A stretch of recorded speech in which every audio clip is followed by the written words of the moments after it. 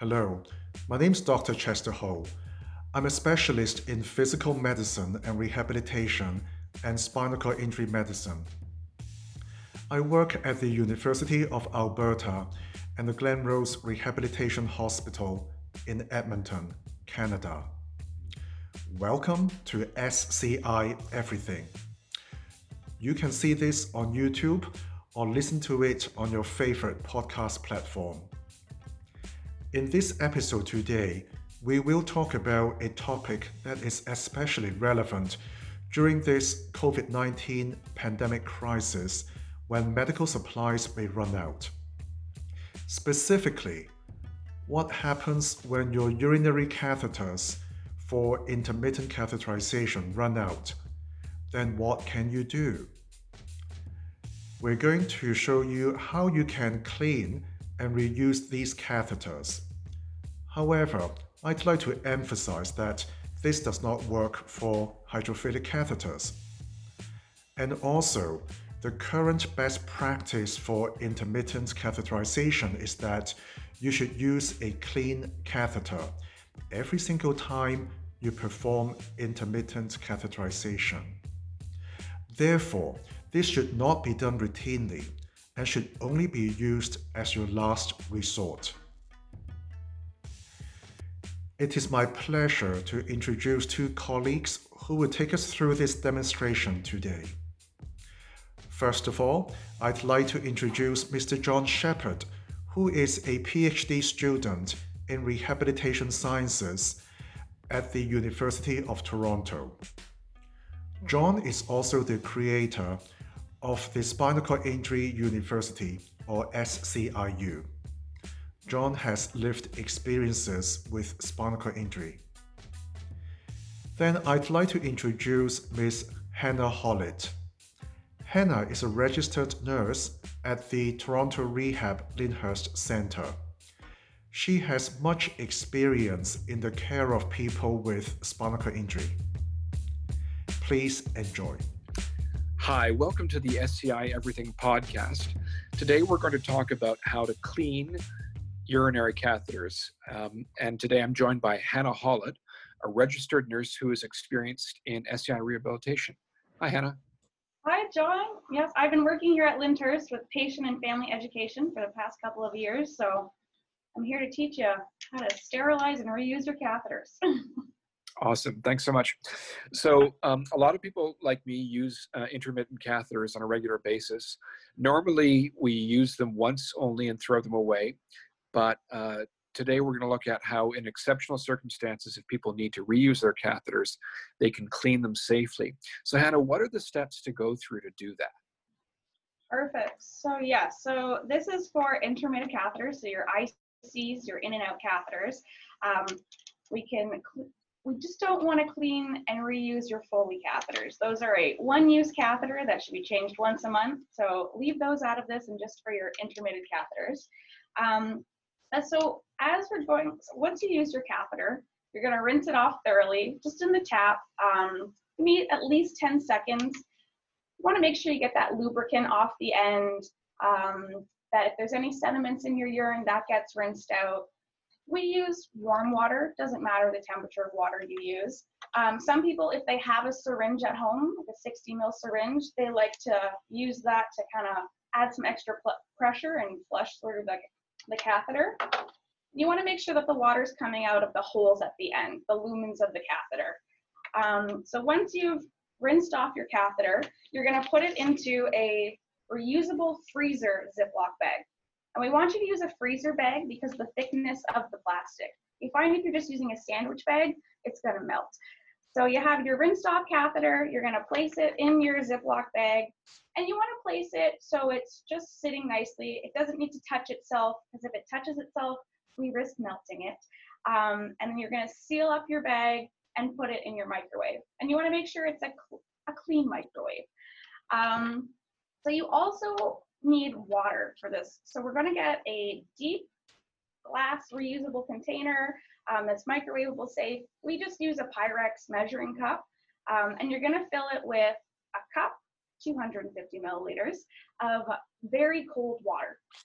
We've used hot water before and the catheter has melted. So we've even added ice to get it nice and cold. And you want a container that holds more than 1 cup of water. So there's room for the water to boil. So it doesn't spill out onto your catheter and risk burning yourself when you open the microwave. So this is very crucial because it acts as a heat sink, which keeps what am I trying to say? Pretty much it's unsafe to microwave your catheter without the water because it could melt pretty badly. So you're gonna put your catheter in your bag, in your microwave. You're gonna put the container of water on top of that bag. Try not to touch the catheter, but it can touch the bag. And you're gonna microwave it on high for 5 minutes.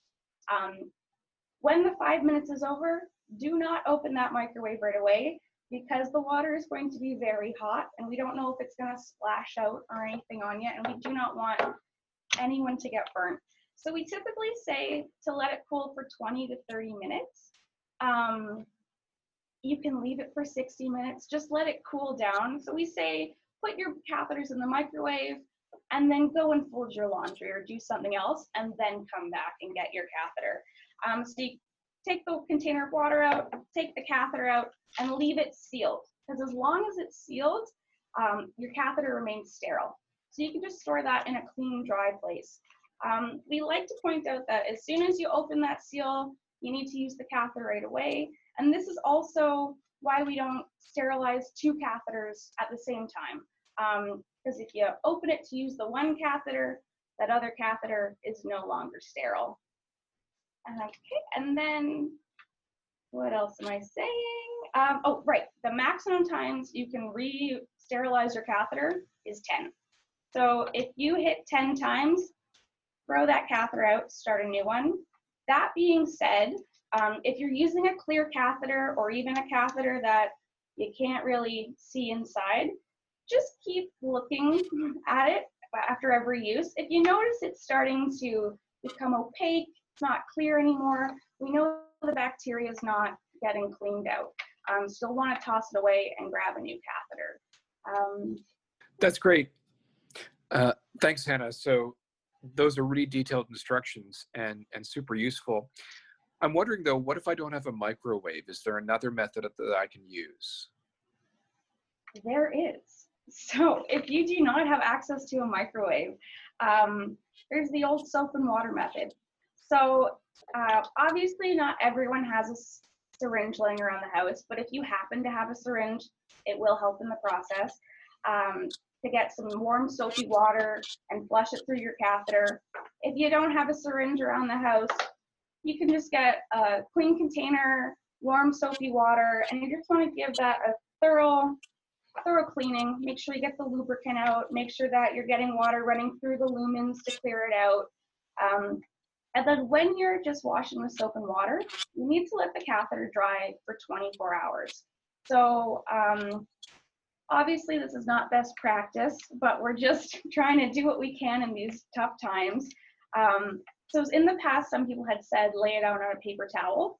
We don't really recommend that because then everything else in the air could potentially contaminate your catheter. So we recommend after you clean it, shake it out, you put it in a paper bag and just close it up and let it dry for 24 hours. And if you want to watch a how-to video later, we'll put the link down below and I can walk you through how to sterilize some catheters in our back kitchen here. Awesome, thanks. Now, I know that catheters can come in different materials like silicone, PVC, rubber. Do these methods apply to all those materials? Yes, they do. So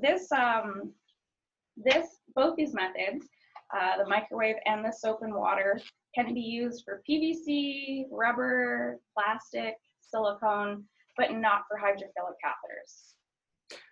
So Hannah, if I use hydrophilic catheters normally, is there any way to clean or reuse those? So no. So we do not want you to be reusing your hydrophilic catheters. A hydrophilic catheter itself is a bit more rough to help keep on that lubricant and the saline solution that makes it the hydrophilic catheter. So when you wash that off, it becomes quite rough and it can cause trauma to the urethra. So hydrophilic catheters, if you are using them and there is a shortage, you may have to switch over to one of our PVC, silicone, or plastic. So Hannah, what if I'm not sure if my catheter is hydrophilic or not? How do I tell? So hydrophilic catheters are those catheters that are pre-lubricated. So your catheter you may have to kind of burst a pack of lubricant and shake it up in the package when it's still already packaged, or it may be one that's just already lubricated and you take it out and just go straight. You don't have to lubricate it yourself. And a lot of the more travel-friendly catheters, the ones that have bags attached or the ones that come in the nice little compact containers, tend to be hydrophilic, so keep that in mind as well. Hannah, what should I do if I'm not able to sterilize the catheter right after using it? Yeah, so a lot of our patients who are going to appointments or have to go to work and they have to do a catheter on the go, but don't necessarily want to sterilize your catheter in the staff room microwave. So what we recommend is that you just take some time, rinse it off in the sink, make sure you get that lubricant off so it doesn't give you problems later, and let it run through the holes again. And then just keep it in a bag for later, so then you can sterilize them when you get home. You can either have a separate bag for your dirty catheters, or you can just put it back in that Ziploc that you brought it to work or to your appointment with. Now, like a lot of people, I'm concerned about running out of supplies.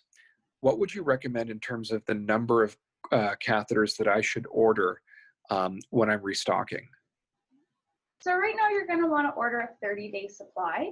I think that's what a lot of vendors are offering right now too. So we want to think of our fellow catheter users out there who all need them as well. And then if you do have a 30-day supply, obviously it's not best practice, but in these times you can reuse them until you get your next shipment. Great. And one last question. If I need to change the type of catheter that I'm using, I may need to get a new prescription. So how should I go about doing that? Yes, so if supplies are running low and, for example, you're using a hydrophilic catheter, which can't be reused, and so you need to switch to something that can be reused and re-sterilized, you will need a new prescription. A lot of insurance reasons and funding, you'll need a new prescription.